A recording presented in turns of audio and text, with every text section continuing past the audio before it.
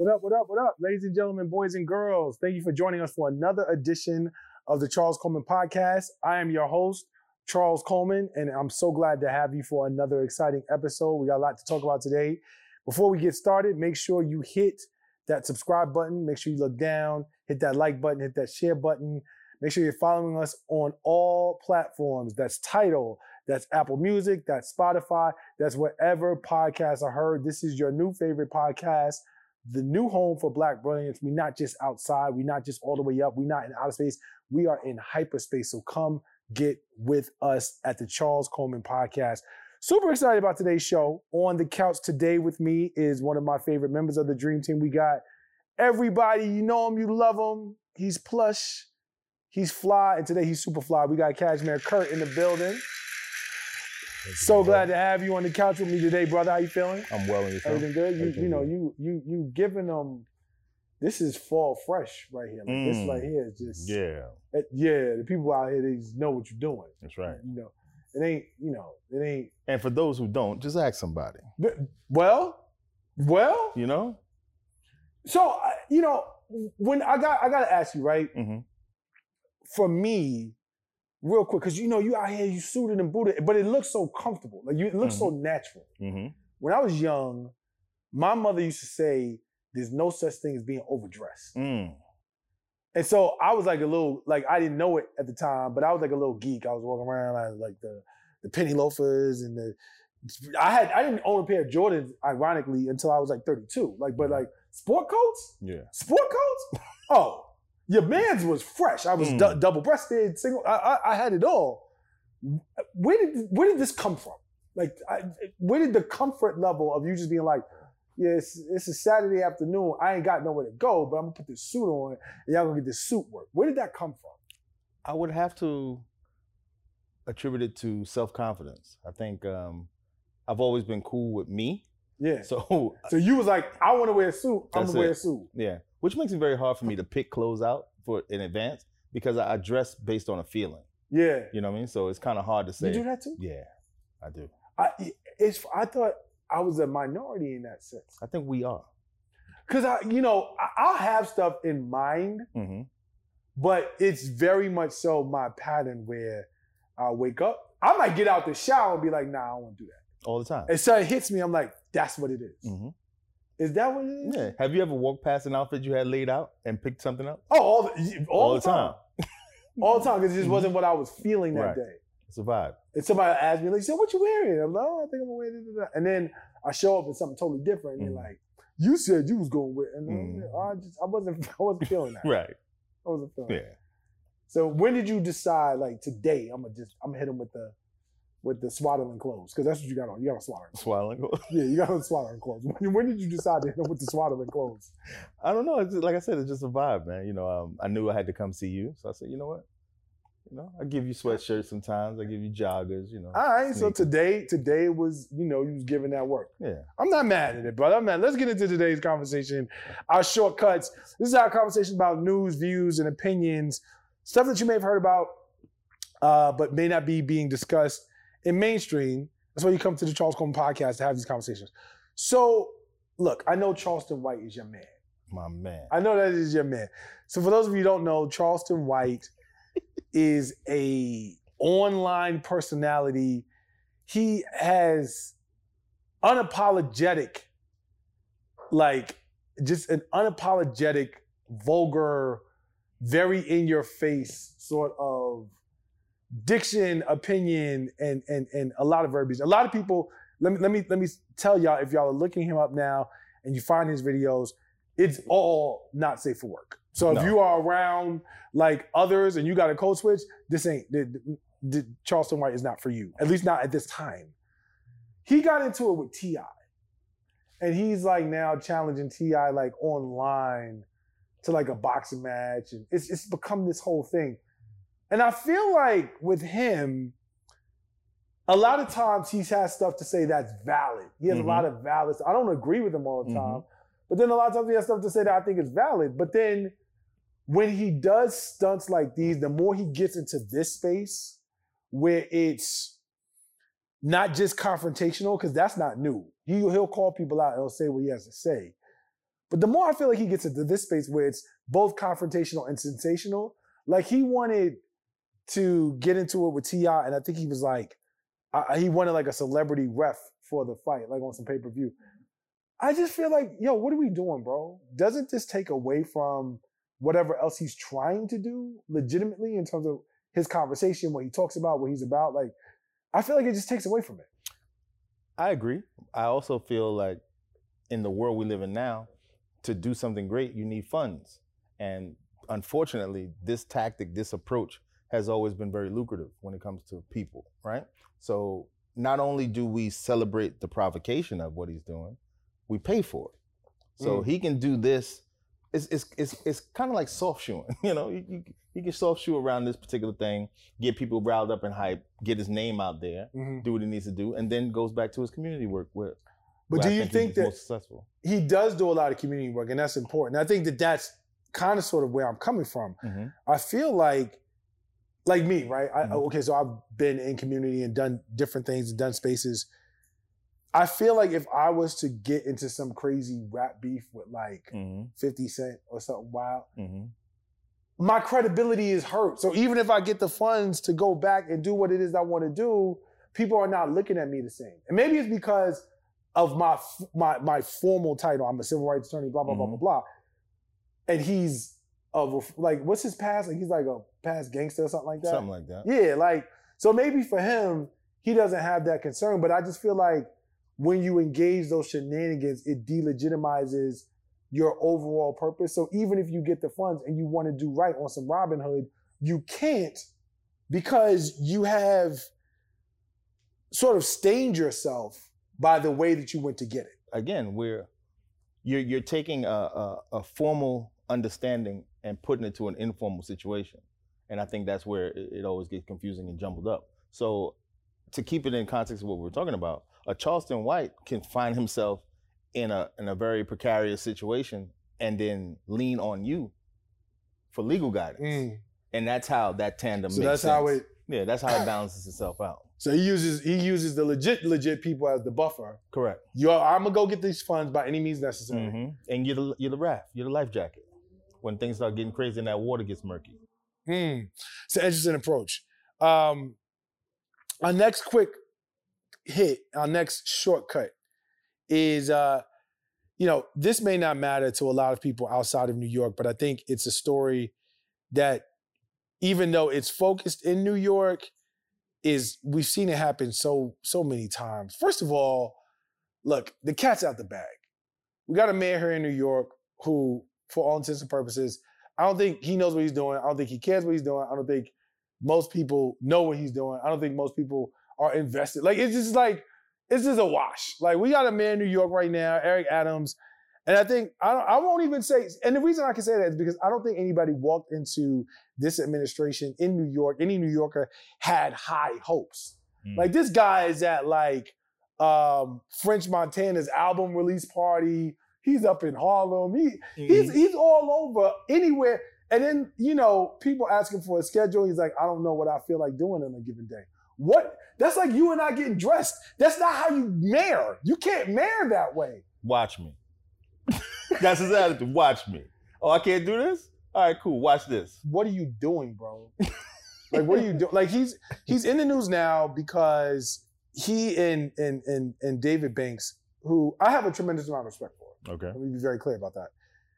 They submitted proposals, like in the proposals, with people who they are openly involved with to get checks from the city. My guy, what are you doing? I'm out here, baby. What'd you say? I'm out here. Mayor now. Sit back. I got 4 joints to run this up. What's up? Stolen credit card. We out here. What you need? Running the city. What's up? Yeah, on the city's dime. Like, what's up? That's it. That's it. That's it. There's voters in there. What's up? I'm in all the after parties. What's good? That's what he's doing. See, the thing is, people who are watching don't understand that this is a real thing. Like, they don't get, like, they think, oh, no. If you Google Eric Adams, French Montana, you will see him. He's at the album release party. That's right. Like, we ain't seen nothing like this since Kwame Kilpatrick. Oh, you know how that ended up. And we know how that ended up. Mm-hmm. I'm not accusing him of doing anything illegal. I'm just saying that for us, being fast and loose with the political office don't really end so well. The last time I checked. Now, do you think that, the double, because I mean, don't get me wrong, he wouldn't be the first guy to be a little out here. I think it's because he's in certain spaces. Like, you partying with rappers, whereas if he was partying with Bruce Springsteen, if he was a white guy, he's hanging out with Bruce Springsteen or something like that, people might be like, oh, that's cool. He's with Rod Stewart, like, or whatever. Like, he's the hip guy. I feel like there's a different line. We can't be out here in this way and also not doing shit, because there's that part too. That part too, right. So you're talking about a space where people are coming out of the pandemic. People are feeling very anxious. There is the sort of anxiety that folks are feeling around this space that people are having a lot of trouble navigating. All of that is what you as mayor need to be thinking about. Where are you investing in social services? Where are you investing in opportunities to give young people something to do that they've been, after they've been in the house for ostensibly 2 years? Like, that's what a mayor does. A mayor has a plan. A mayor doesn't say, I'm gonna get up today and figure out what I want to do. But I mean, I don't want to sound like I'm defending him, but you just made. If you defend him, you defend him. That's cool. But I don't have a dog in this fight. So, just climb it up, Eric Adams. If that's what you want to do. But he's also been affected by the same issues that you brought up, as far as the New York people have been dealing with. He's been quarantined for 2 years and dealing with the pandemic as well. He's a grown-ass man, dog. Like, it's very different. How is it different? It's different because he's still human. I'm not saying he's not. I'm saying that the development and the impact on development that, you're looking at when you're talking about how the pandemic affected our young people who are in high school, who are still at critical ages of their social growth, does not apply to him as a 60-some-year-old grown-ass man who had like a whole career before this. But clearly he's in after parties now. He's lit. Yeah, he's super lit. All right, so we're gonna move on to our last quick hit. I saw a story that it was really of concern to me. There is, and I'm not asking on the political piece, but Hunter Biden, Joe Biden's son, one of his sons, consistently finds himself in the news. He is someone who has had challenges with substance abuse and challenges with a number of different things. And, of course, conservatives, the right wing, they want to make it as big a thing as possible because they want to connect it to Joe Biden. So where's the stop line in terms of you're a public figure, your spouse, child is going through something, or they do something that's fucked up, or they're out here in a way that's like challenging. Like, why is this news? Am I missing something? Like, I actually don't care, especially for an elected official. I didn't elect your son. I didn't elect, and I ain't, anybody who knows me, I'm not here caping for Joe Biden. I just don't necessarily understand why, if it's not connected to the job that they're doing, and I know some people are trying to make loose connections, but talking about his challenges with substance abuse, like, that's a really personal thing. What are we doing? Why is that? Where's the line? When he's not the story, he's only a story because his dad is somebody. Right? Like, there are literally millions of people who are struggling with that. We ain't talking about them front page. It's because of his dad. Right. So when do we get to the point that there are just no limits? I think when you become that figure, right? It's kind of like the sacrifice, I guess you could say. Like, to become a person of interest in society. It's the whole thing. Nothing is off limits at that point. You forfeited that right. It's unfortunate, but. Do you buy into that? Like, is it relevant to you? Like, do you care about an elected official, what their spouse, child is into, if it's some illegal stuff? Do you at all see that as a reflection of them?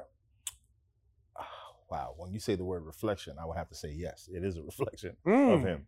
But is it something that I want to harp on and judge, or well, if you said it's a reflection, that's a judgment. It's not really that's just a fact. Like, that's your kid, that's your offspring. Like, that is a reflection of how you raise them. You never heard that as a kid? I mean, of course, right. But like, kids get into all kinds of shit. So like, the fact that he may struggle with substance abuse, like, that's it. You see it as a reflection on his parents. Something. I'm sorry, Joe, but Wow. You raised the fiend, huh? Wow. I'm not sure if that's gonna make it, but in any event, we're gonna move on, and that's gonna bring in our contributor segment, Smooth as Cashmere. This is our time in the show where our contributors get to wax poetic. I think about what it is that they want to talk about. What do you got for us today? This is your time to shine, Curt. Just don't shine too much. Yeah. Let me tone it down a little bit. Wow. Being that we started off today with a fashion kind of a note. Yeah. I want to stay in that vein. Balenciaga's back at it again, baby. Oh, your people's is outside again. They outside again. But I got a different perspective on it now. Okay, come on with it. So we like music, right? I think fashion right now on a whole, luxury fashion. Of course, people say they culture vultures, they steal from the blah, blah, blah, blah, blah, this, that, and the third. That's cool. But I don't think they're stealing anymore.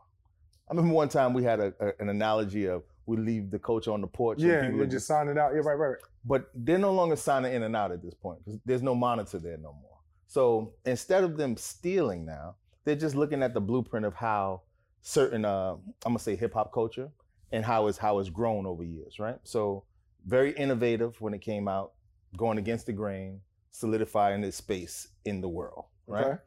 Then, of course, like anything else, it has to evolve and change a little bit. So remember music when sampling first came out? Yeah, it was a thing. It was like a big conversation because it was different. It was different, right? But still dope, right? Sampling was dope. But then we got into that whole understanding of, well, how do you compensate those that are being sampled from and that whole kind of thing. And then we moved into auto-tune and all this other stuff like that. I feel like fashion is doing that. Right now they're just sampling. And I think that's the definition of all these different collabs that's happening out here now. Sampling garbage bags though? Yeah. We're gonna work with Hefty, we're gonna make this pop. Really? Yeah. Is that an evolution? Are they creating something different? Right? Like, because if we really want to talk about this from a musical perspective, there are people who, and this is where sampling became an issue, there are people who made music because they took elements from different songs and they made them to a point where either you didn't know where it came from, or if you really understood music, it had to be broken down to a point where it resembled what it originally was.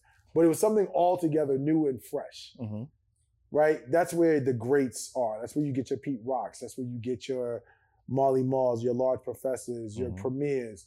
They take your RZAs. They take sounds and they just give it something entirely new. Correct. But then you get people who just like, they literally sample 20 seconds of a loop and just loop it. And it's the same thing that it was, just they changed the drums, that's it.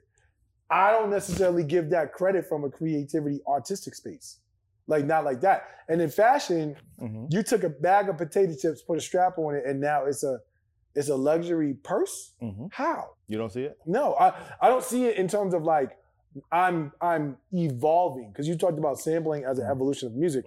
I don't see it as like, what's the evolution in that? Well, I'm not. I had to use the word evolution when it came to the music, because it was introducing something new. With fashion, all they're doing is following the hip hop blueprint. Is what I mean by that. Gotcha. So when things were original and what it was, that's how these companies became elite companies, the luxury brands I'm talking about, right? So then now, once they're elite, they kind of get out of reach, allegedly, right? Do you think in terms of, excuse me, do you think that it's something that they're doing consciously? Yes. In terms of following that model, like, yes. Really? Because it works. Hip hop is $1 billion business now. It works. Wow. So does that make you any less or more apt to support it? With a grin, I pick and choose what I want to support, right? I think right now they're just in a space where they're being super duper egregious, they're flagrant. They're flagrant, right? But I think it's gonna tone down, and they're gonna pull back and get back to where it needs to be. I also have as a person in the business, or formerly in the business, I'm concerned about their design team. Why? They're not designing anything. Yeah, that's why I'm not impressed. Right, but that doesn't mean that they're not creatives. They're coming up with some really dope stuff. It's just not being pushed. So where does this, again, just the thing I'm always going to ask is, where does this take us in terms of that space?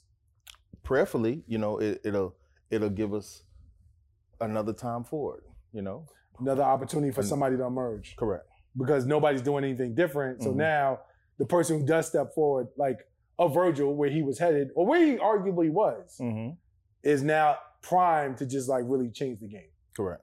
All right, well, there you go. That is smooth as cashmere. And he has brought us our fashion of the day, our contributor segment.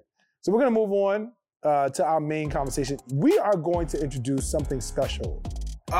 Really, really, really excited about today's conversation. When I tell you that I've literally been looking forward to this probably for longer than even I realized, it is absolutely true.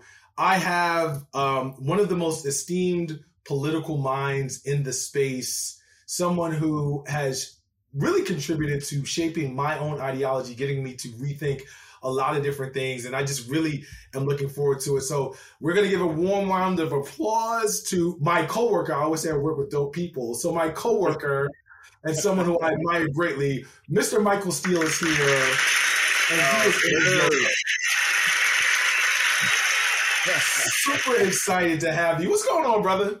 Hey, brother, I am well. It's good to be in your neighborhood. Finally, it's good to see you. There are a couple of things that I have to mention to viewers before we get started. The first thing is, I really was excited. I was a little bit nervous before we started talking because, look, for me, it's like, this is MICHAEL STEELE. This is former chairman of NYC. This is a big deal. And I get on, and my wife, right? Yeah, I will gladly tell your wife, like, hey. Listen, hubby, the dude's a big deal. He's a really big deal. Not just in Maryland, like he's a big deal. Like overall, like he's a big deal all over.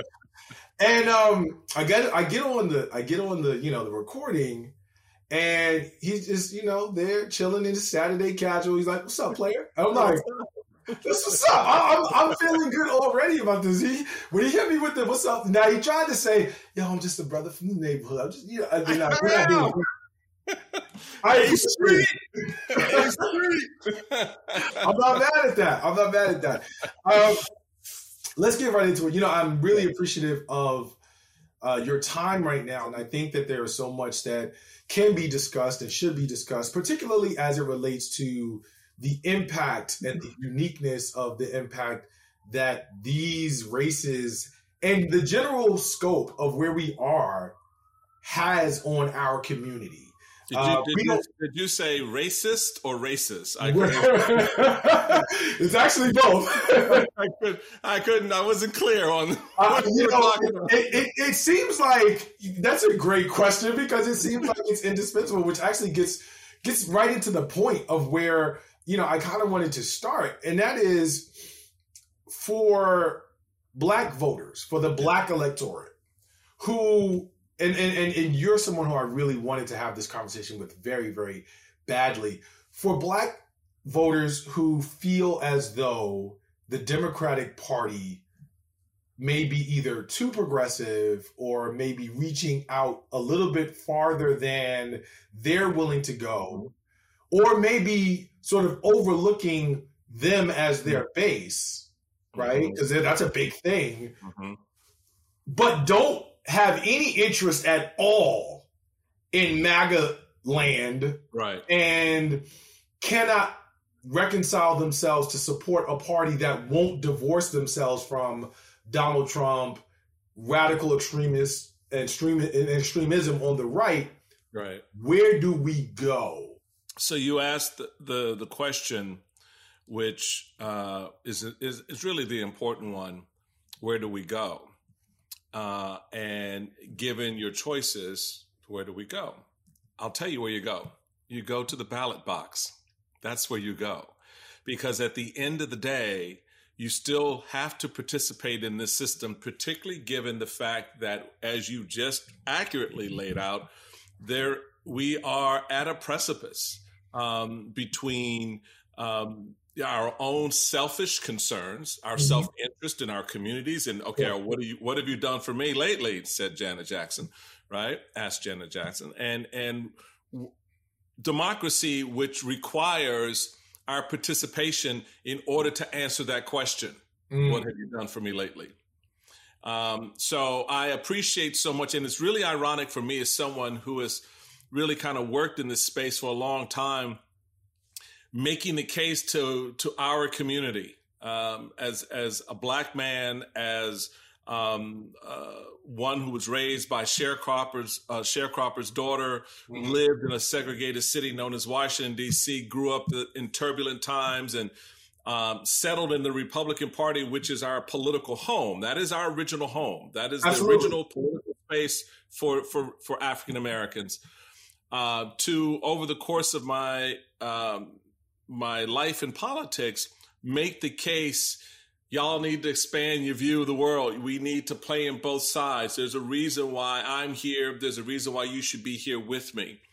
That fact is never more true. It is still as true today, given how screwed up the GOP is, as it was 20 years ago. But here's the difference. I would not advocate for a member of our community to join this party in this current state. Yeah. Because there is no respect for your Blackness here. There is no respect for those things that you're concerned about that you think Democrats are ignoring. The adage always was, Charles, Democrats, take Black vote for granted. The Republicans ignore it. Well, the reality of it is that's always been the case until and unless those moments arise where we assert our authority. You want the vote, come get it. And we saw that in the 2020 cycle with Joe Biden and the Black vote of South Carolina. And that was such a powerful moment for me, man. When I'm sitting there watching this thing unfold real time and Black folks say, okay, you dance with all these other folks, but we right here and we've been here. So what are you going to do for us now? Not what have you done for us lately? What are you going to do for us now? And that was such a powerful moment of Black political expression that, and I think we're now seeing it sort of expand itself out, particularly with Black women. But the reality still remains. I get the other side is nothing to dance with because they're taking you for granted.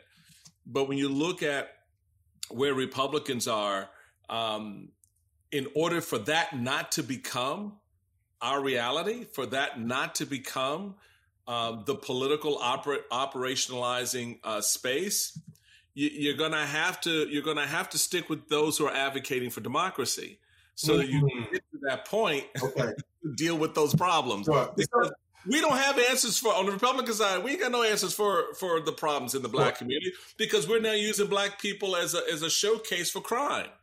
Right. So there are a couple things. I gotta put this in, and then I'm gonna come back. I can edit this.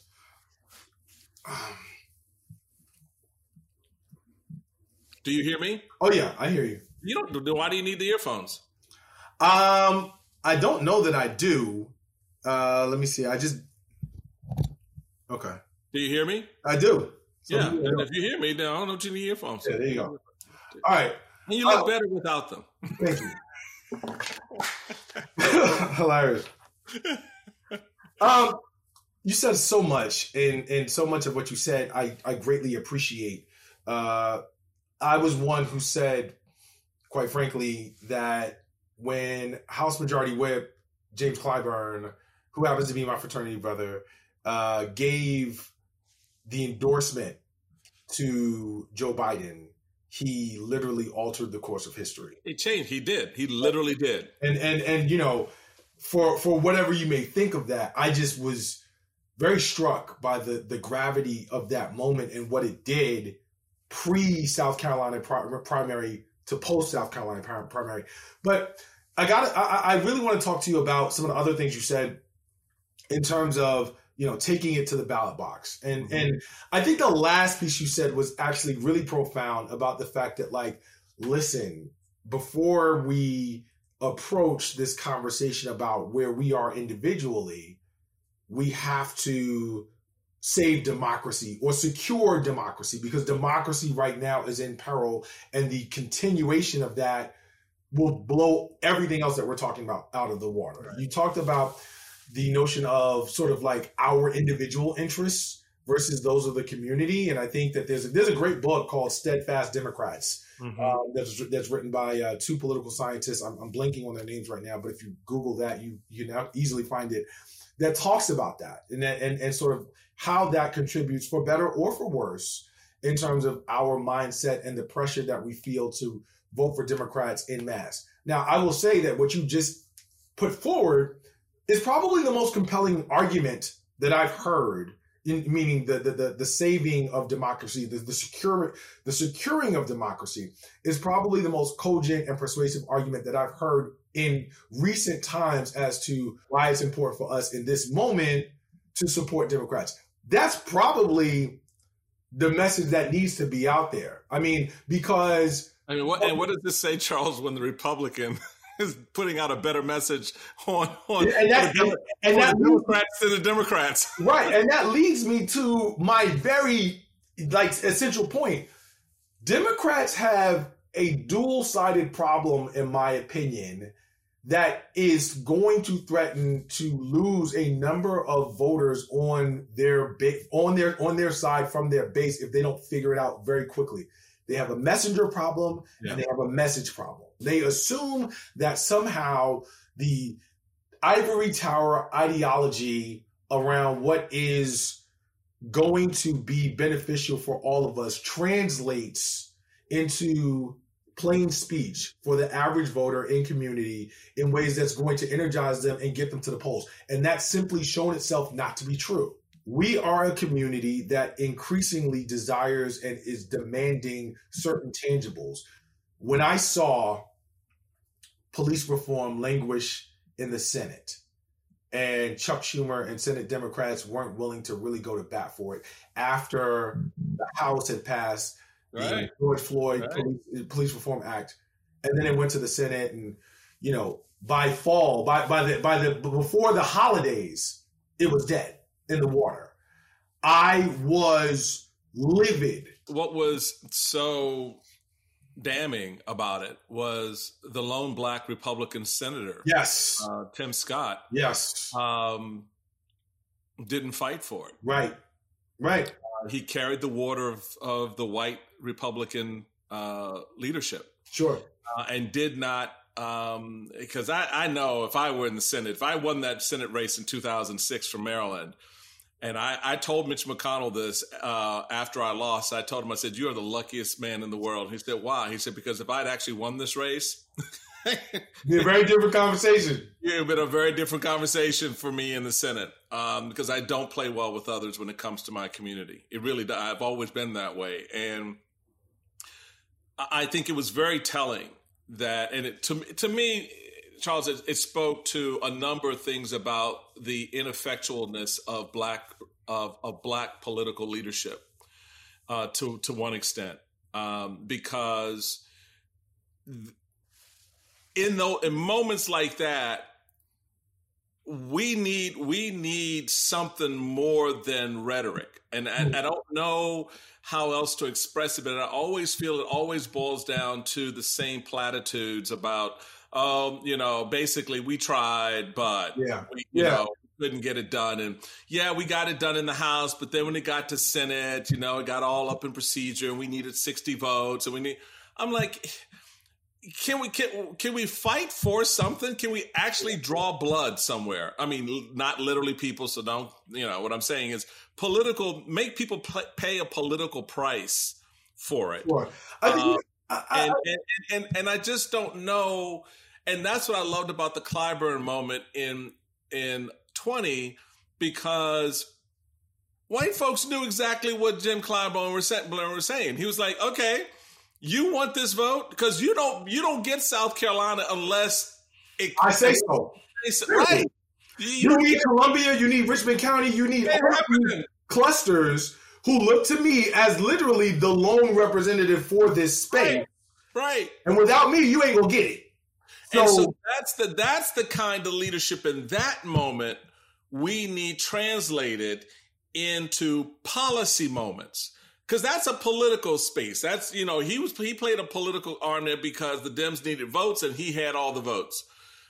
Same is true when you get down to putting the policy in motion is the Dems and the Republicans need the vote. They need that space. So leverage something, work it. I mean, it's so frustrating that legislation failed the way it did. Yeah.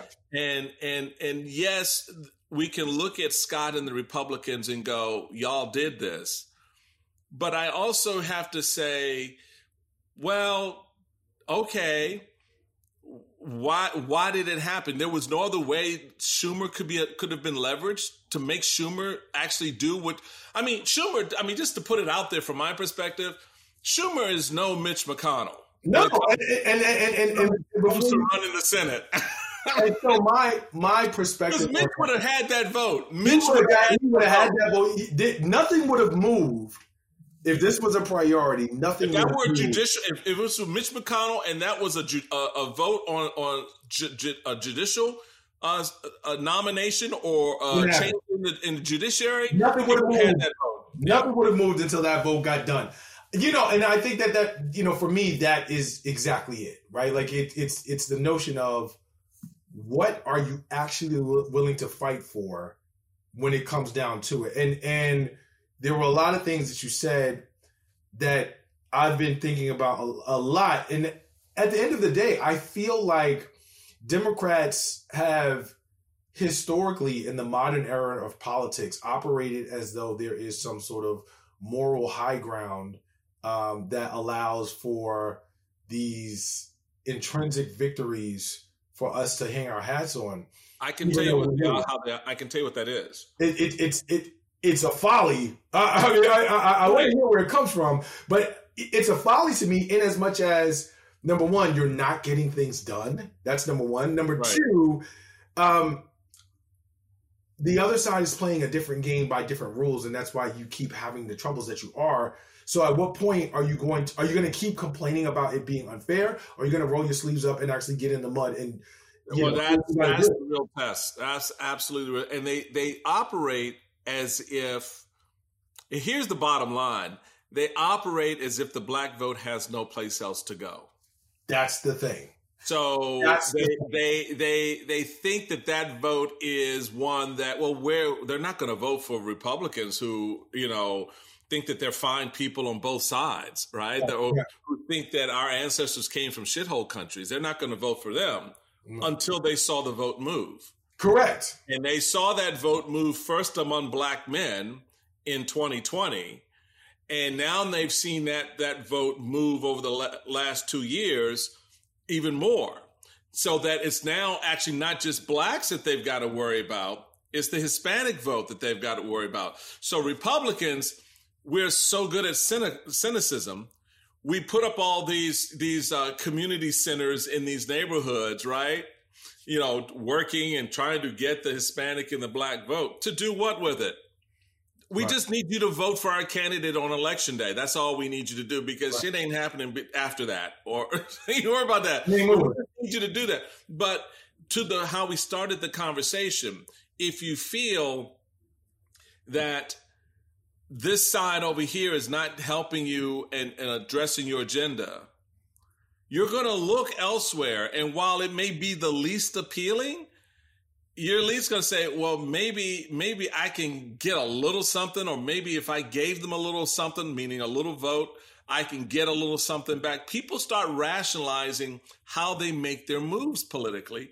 And the parties, both parties historically have just kind of held firm in believing that you have no place to go. Yeah. That's how the tribalism works. That's why people get these emails saying, well, why haven't you supported this, or where have you been on that, to sort of reinforce the tribal nature of our politics. The voters are realizing, I'm not locked in. I can move. And while, I may not be all about what the Republicans are selling, I'm not getting anything over here. Nothing. So maybe I'll either check out or I'll just slide over here. So, you'll see this, uptick in black male support for Donald Trump, from moving from, 12% to 18%. You'll see more and more black women at least casting an eye in that direction, because they're strapped. What I'm saying is, I appreciate that and understand that, but know that when you do that, you're not getting anything more here. That's why you have to force the hand that is at least advocating democracy. Okay. Again, from a place of reason and persuasion, that message, you really need to go and just say, look, hey, I know I was the RNC guy for a minute, but I can tell you how to leverage this and language this in a way that's going to make sense. Because, again, as I talk to people who are relatively apathetic for the reasons that I mentioned, that never comes up. But I do think that it is a logical and cogent and persuasive way of framing it that I can say, all right, because I cannot in good conscience tell myself nor any of the people who I'm aligned with, hold your nose and vote for another couple of elections, because that is no longer working. I think you talked about something that I did want to get into, and that was Black men and the electorate. Because a lot of Black men, and I'm going to call it for what it is because it's a very specific demographic, so I have to name it. Straight Black men, in many respects, are feeling disregarded by the Democratic Party. And they feel like, in terms of identity, race is really, really low. But in terms of everything else where they seem or feel seen, there are some attractive points on the alternative side, or at least, even if they're not as attractive, the way that Democrats are approaching the conversation makes them feel either unseen or forgotten. I believe that we do a lot of yelling at the consumer about not making choices or the choices that they make, as opposed to being more critical of the actual store regarding the actual products that they're putting in front of the consumer. Is that backlash that people are responding to in terms of the Black male that I described, is that warranted, or is it a little bit overblown? I don't think it's unwarranted. I think there is multiple layers there to be concerned about. What Trump is able to do is Trump appeals to the machismo. Yep, absolutely. Trump appeals to the, I control my business, I control my women, I control everything around me, I'm the man, right? And that has a high level of appeal among Hispanic and Black men. Yep, it just does. So certainly Hispanic, it's much more cultural. For African American men, given how we've been fractured from our culture over 400 years, displaced from our culture. It speaks to us in a different way. It speaks to us in a different way. Because of our condition, our experience. Exactly. And the way that we have to navigate manhood, it resonates with us, like, from an aspirational place. Yes. Exactly. Our society, our cultural society is matriarchal. And there's 400 years of history for why that is. And so men today feel displaced culturally. Yes. So when you have someone who says to you, well, what do you got to lose? Come with me. When, hear different for differently. Yeah. When he's seen hanging out in the 90s with the hip hop culture, acting like he's one of them, when at the same time he's advocating for killing the Central Park Five, right? Those young men, Black men. When he's saying, that talking about empowering oneself, at the same time he is dismissing what's happening to young Black men who come in across law enforcement. There's a disconnect. So making that connection to help people understand that this is literally like the Wizard of Oz here. Trust me, you're seeing all of this. And you just not seeing what's going on behind the curtain. Back the curtain, you see a fat, overweight, yellow-haired, wannabe. I mean, this is not the image of manhood that you want to ascribe to or aspire to. So there is that. I attended a few weeks ago the Black Men Vote Summit, which was focused on the very thing we're talking about, engaging Black men in the community to come into this space, recognizing all the things that have distorted and put pressure on Black men, but at the same time recognizing the power that they can exercise with their vote. Yeah. And that they can get their issues, their agendas, because they're like anything, they're things that Black women are concerned about, and there are things that the Black community are concerned about, but there are also things that Black men men are concerned about. That's right. And so, giving voice to those concerns. And I want to point out really quickly. Please hold your thought. In terms of anyone who's listening to this and thinking, yes, I've used the example of police reform, and I've used the example, and I've talked about how, particularly during this election cycle, crime has been sensationalized and weaponized and racialized in a way that the GOP has tried to use it to energize their base. But guess what? I am someone who's never been arrested, never been in jail. Pretty sure Michael is someone who's never been arrested, never been in jail. There are a number of other issues other than criminal justice reform. Yes, we care about that. We care about police reform. But there are a number of different ways that safety shows up, whether it's economic safety and security, whether it's housing, whether it's security around me being a small business owner. There are a number of different ways that safety, and that's just one issue, right, shows up that matter uniquely to me as a Black man. It's not just criminal justice. It's not. And that's how the system. No, I think that's an important point to make and an important distinction to make, because we get stereotyped like everybody else. Sure. And I can tell you, as a husband, a father, as a young Black man growing up in Washington, D.C., my aspirations were not around avoiding jail. Right. My aspirations were like, I want to be a lawyer. I want to be a doctor. I want to be whatever. I want to be able to buy a home. I want to be able to raise a family. So those aspirations are the same for Black men. We want to provide for our families. We want to provide for our community, and we want to provide for ourselves.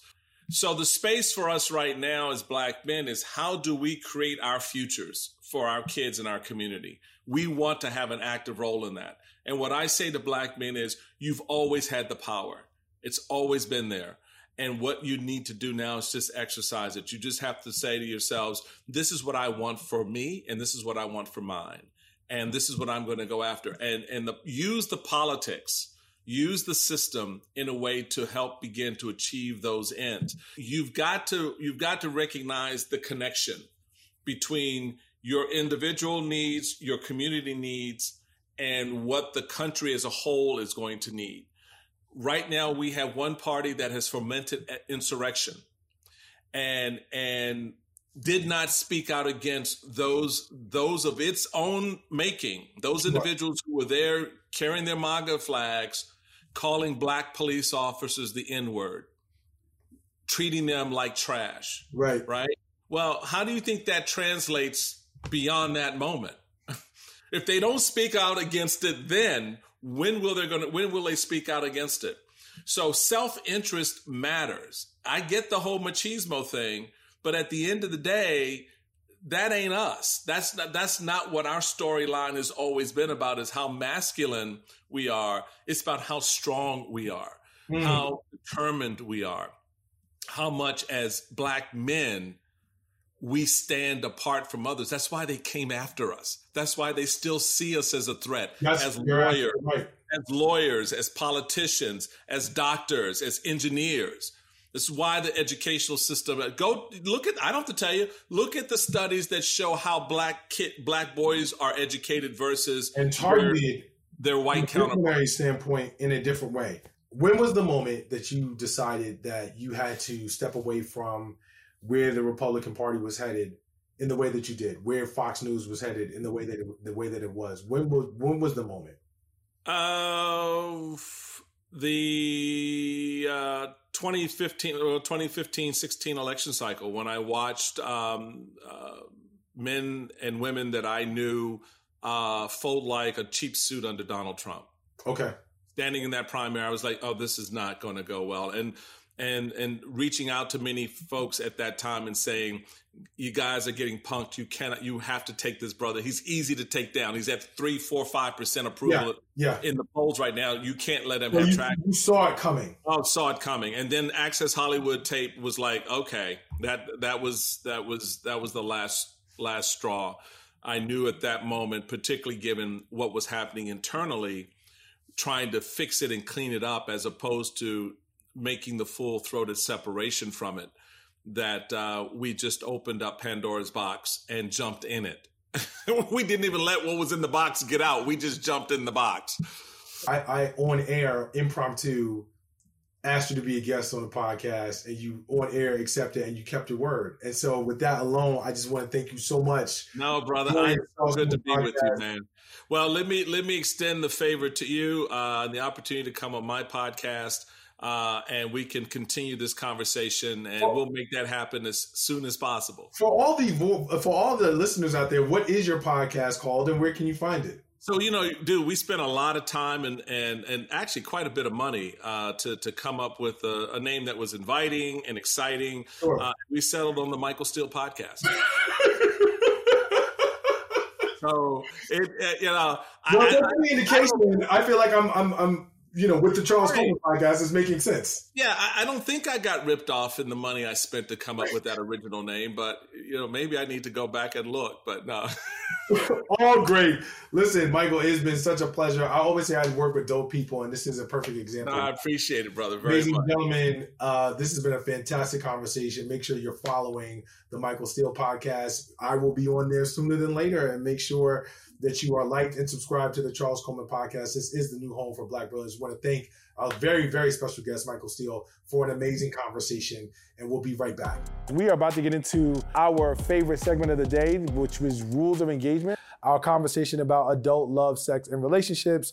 About to get started with my girl, Cherubin, who's on the couch. But before we do, make sure you hit that like button. Make sure you hit the subscribe button at the bottom of the screen. Make sure you're following all of us on all platforms wherever podcasts are heard so you can get exclusive content back behind the scenes, all that other good stuff that happens at the Charles Coleman podcast. So today on Rules of Engagement, G, I'm going to just ask a really basic question. Okay. We have had this conversation. So I know what you said before. So I'm going to see if you're going to be honest with the people. Has monogamy run its course? Has monogamy as a lifespan? Has it run its course? It has not. Oh, don't do it. Don't do it, G. It's an interesting concept. Monogamy is a very complex thing, I think that I think monogamy is a real thing, but it should be timed. Like your license, how it has a renewal. You got to renew monogamy? You got to renew monogamy. To say that's a very interesting concept to be like, okay, so. Like if your license, if you get to be in a vehicle that can go up to 100 miles an hour. That's what I'm saying. You have to renew it. That's what I'm saying. Relationships need renewals. So that's what I'm saying. There's gotta be a check-in. So I'm 43, right? Like if you're 45 and you're like, yeah, I hope to live until 80, 90 years old, right? That means you got a half a century, potentially. If you get married tomorrow, that means you got a half a century with the same partner. So that renewal concept, it makes sense. It makes sense. But the reason, and here's why I ask. I ask because we have so many conversations about cheating. Right. Guys cheating, girls cheating, wives cheating, husbands cheating. To me, I'm starting, and not even starting, I've long thought maybe the issue isn't the individual, maybe the issue is the system. Right. So that's why I'm like, I mean, it's an interesting space. So, obviously, I'm anti-cheating because, Black women don't cheat. And we're going to dragging it out here. You are so on code. I need you to just accept it. Just let's get past that part, right? So, hold on. We want monogamous relationships, right? Where we're exclusively that person. Does that count with the chicks who cheat with me or who have cheated with me? Does that count then? Yes, that counts too. How? Because you're the reason. So we're gonna give them a pass. But let me finish my narrative. We're doing passes. Word. So we want monogamous relationships, but then there's the reality of life. Life happens, things happen. And there are spaces in which women find themselves with their legs open and it just falls in, right? That's the spaces? No, it doesn't really just happen like that. But, usually things happen. And sometimes there's a situation in which we will find ourselves compromised. But our intention was to stay in a monogamous space. However, what had happened is that, things change and something happened. But, when... Okay, all right, I'm gonna stop bullshit. No, so the real talk is, we want monogamy, right? But we don't want to embrace the reality that shit happens. That there are opportunities in which we make mistakes. Now, the question is it a mistake or do you not want to be in a monogamous relationship? Let me ask you this. Is monogamy and exclusivity, are they the same thing? Because I think that you could be exclusive with someone and exclusivity can be built around certain aspects of your relationship. I don't go on dates with you. I don't, or with anyone else. I don't, take you in public. I'm just having sex with other people? Potentially, but whatever the boundaries are, right? Monogamy to a certain time. This is my theory. That's your theory. So my theory is you have to be monogamous. What do you get, 3 years? I mean, the excitement in the sex. What does that mean? When you start to bore me, then I have the right to move out of the space. And I just need to let you know that I'm moving on. That's really the bottom line. My whole thing is... Hold on, you're moving on from the relationship or moving on from the whole relationship? You got to get out. So you gotta leave. You gotta leave. You gotta leave. That's why you need the renewal. If you don't pass the test, you don't get another license. You can't be out here DWIing and getting a license to keep going. Nah. So what's the difference? If you're gonna take it that way, that's a very interesting approach. What's the difference between that's serial monogamy? I ain't really I'm committed to you as long as I'm committed to you until I'm not committed to you. When I'm not committed to you, I need to move. But there's a time. But you're saying from the gate, you're there's a time frame. There's a time frame. We need to start to embrace this idea because we're cheating. Yes, Women it's are cheating. Happening. It's happening. Men are cheating. It's a real thing. So let's just time it, man. On average, marriage license 7 years. After that 7, we need to reevaluate everything. So 7's the magic number for you? 7's the number. It's an interesting space. I'm telling you, after 7, things get crazy. What do you think happens? People start getting complacent. They get comfortable. They're not really putting real work into the space. And you get bored. Other things start to interest you. Other people start to interest you. I think that really doesn't work in as much as the reason I don't think it works is because if you're in a relationship and you spend 7 years there, you've built something. Right. You're building something with them. So then to be at 7 deuces, I'm walking away. I'm not saying you deuces, you walk away. But if you want to cheat, you need to get out. You can't just stay here. What's the difference? What's the difference? It's a big difference. We're not together and we're together. If you're cheating, if you're going outside the relationship, you need something more. So why are you still here? But what I'm saying is, in your model, you're we get this 7-year license and then you do this 7-year bid. Right. And then you come out. And you come out because you're not happy anymore. You feel like you need something else. What does it mean that maintains the integrity of the monogamy. Why do you think that means that you're not happy? Why does that mean that you're not happy? Well, what are you associating with your desire to drop your tiki leak in other spaces? I ate chicken every day for 7 years and I want pasta tonight. Nah, it's not. You're not gonna make chicken and pasta shushuin. It's not the same thing, my friend. You can't. But it doesn't mean that I'm not happy. That's the thing. I think I'm not happy. Oh shit. That's the thing. You're not understanding. The minute you start venturing out, I'm not gonna be happy. So I think it's really... You might still be happy because now you got your cake and you eating, you doing everything. But you're doing the same thing. You just I'm gonna just wait for 3, 4, 5 years. I'm trying to explain to you that I'm committed in this space until I'm not, and when I'm not, then I'm gonna be committed in the new space. I just think that's a different version of monogamy, but I still don't think it's gonna work. Because here's the thing. Let me ask you this. Until you try it. Let me ask you this. Simple, straightforward question. Okay. You are a woman, and I need you to tell the truth. I'm going to be honest. Is monogamy working? No. Thank you. And that, ladies and gentlemen, is going to end another segment of Rules of Engagement. We have been on the Charles Coleman Podcast. Because you're all cheaters. We thank you so much for joining us for another edition of our conversation on love, sex, and relationships. My name is Charles Coleman. This is Gloria Cherubin. We will catch y'all on another episode of your new favorite podcast, the new home for Black brilliance, the Charles Coleman Podcast. Until next week, peace.